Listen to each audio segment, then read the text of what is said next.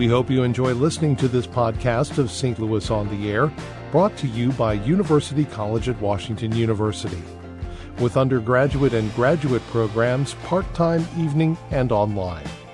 University College at Washington University, offering world-class education within reach. Welcome to St. Louis on the Air. I'm Don Marsh. Former Governor Eric Greitens is out of office, but not out of the headlines. He's now the subject of a complaint filed to the Ethics Commission by Republican Representative Jay Barnes. He chaired the House commission that was investigating Greitens on two fronts: for the invasion of privacy of his lover and for questionable campaign finance tactics. That's what had Barnes upset. Joining us now by phone is St. Louis Public Radio political reporter Joe Mannies. Joe, thanks for being with us. Well, thanks for having me. I appreciate it. This complaint focuses on a very tangled campaign finance web, doesn't it? Yes. Very tangled. Well, can we untangle it to a point where people can understand it without going too deep into the weeds? Okay, yeah, I'll try. I'll try not to get too deep in the weeds. But okay, once Greitens was elected, he formed a nonprofit. First, one before the election. One before he was sworn in, and then one after he was sworn in. The one that they're looking at is the one after he was sworn in. It was called A New Missouri. A New Missouri could take unlimited donations from anybody, and you wouldn't know who gave, how much they gave, or where the money was spent. Now, it is governed by a few federal laws, meaning that no more than 49% of its money is supposed to be spent on political activity, and it can't violate federal laws, such as no foreign donations. The bottom line is that Barnes's complaint raises questions that A New Missouri actually spent most, if not all, of its money on campaign activities, which would actually violate its nonprofit status under federal law.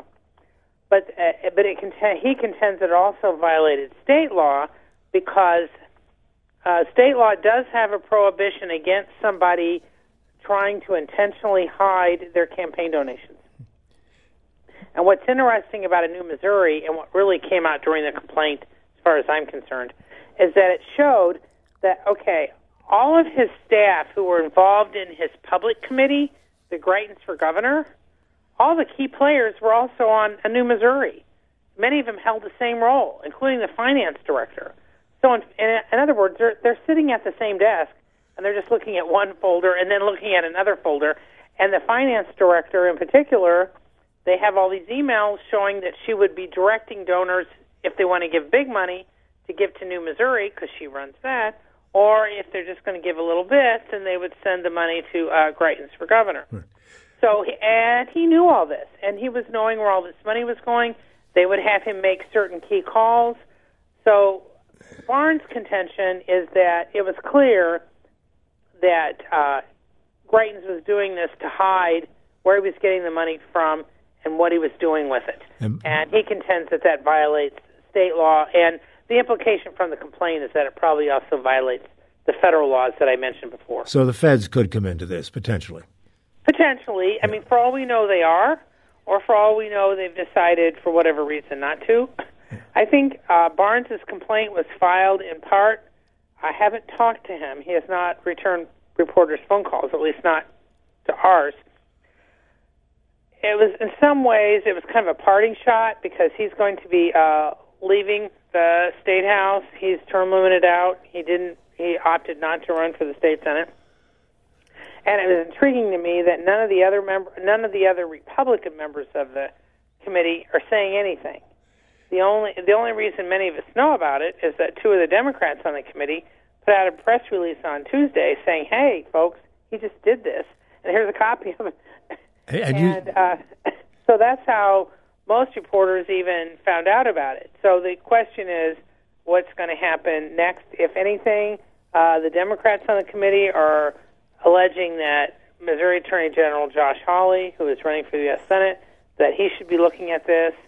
Hawley has said, look, he looked at some stuff last year. He's, I think, in a difficult spot on this, and right now he's focused solely on his Senate race. But it does complicate things for him because it's better for Hawley if Greitens is not in the news. Well, you've spoken most recently with one of those Democratic representatives, Gina Mitten, from Richmond Heights.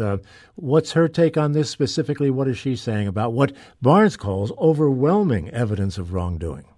Well, she agrees with him. Now, Mitten is a lawyer, so she's familiar with some of this stuff, and she was actually one of the more active members of the committee as far as being there at all the meetings and listening to all the testimony and looking through all the emails. Now, she says there's just no question. She agrees with Barnes 100% that there is just overwhelming evidence of wrongdoing here. And, in fact, there's been some other news outlets that have reported that there's been some questions raised about whether or not New Missouri ever filed the proper paperwork with the federal IRS in order to get its nonprofit status. So would it be facing fines over that? A key thing here is that many governors, many public officials around the country have set up these nonprofits known as 501c4s in order to take larger donations. In many of those states, however, such as the state of New York, have laws that require them to report who the donors are and how they're spending their money. The New York mayor often has gotten into trouble because there's been a lot of scrutiny of where his 501c4 is raising money or spending it. The point is, here in Missouri, there are no laws. There's been press for laws for a decade as far as governing the 501c4s. And if there is no action taken against Greitens' actions, what he did, if there's no investigation, it probably will encourage others to set up similar groups to divert larger donations, since the state of Missouri, at least statewide officials and legislative officials, are now limited to $2,600 per donor. So if they want to get around it, this is what more of them may do, especially if either there's no investigation of Greitens or if it's determined that he has done nothing wrong. What can the Ethics Commission do? Well, what tools does it have to deal with this? Well, and that's another thing. Okay, what the Ethics Commission can do, depending on how their investigation goes, they can fine him, which is what they did with him taking the donor list of the other nonprofit, the charitable nonprofit that he founded a few years ago, when he had admitted using that to help raise money. They fined him. It wasn't a lot, $1,000. He only had to pay $100 of it. Or they can also recommend for prosecution. But in most cases, that the commission doesn't prosecute. They're recommending that either the attorney general or some local prosecutor has to go after them. So in some cases, they have issued some hefty fines over the years to different lawmakers. If you pay it quickly, you only have to pay 10%. So they can do some things, but there's some things they can't do. And they don't have, as I said, they don't have prosecutors on staff. So they're relying on local prosecutors or the Attorney General's office to sort of go after someone if they believe they're actually doing wrongdoing. Another intriguing part of this whole scenario is the fact that a former member of the Greitens team, Nick Ayers, now the chief of staff to Vice President Pence. So there is a federal connection, at least one federal connection. Well, so far the Vice President's office has said, that Ayers did nothing wrong. And I want to emphasize, okay, Ayers was a consultant to his campaign. Ayers was a consultant to a lot of people's campaigns. So I'm not defending him, but I'm just saying it's unclear how active he was. Some other members, Austin Chambers, who actually was an Ayers deputy, actually did a lot more work for Greitens. So I'm not sure how much. There are some emails that show that Ayers did know some of the stuff that was going on, but whether or not he knew to the extent of it is unclear. Again, he was acting as a consultant, not as a staff person. Joe, thank you so much. Enjoy your time in Indiana. That's Joe Mannies, political reporter, taking us behind the headlines. This is St. Louis on the Air on St. Louis Public Radio, 90.7 KWMU.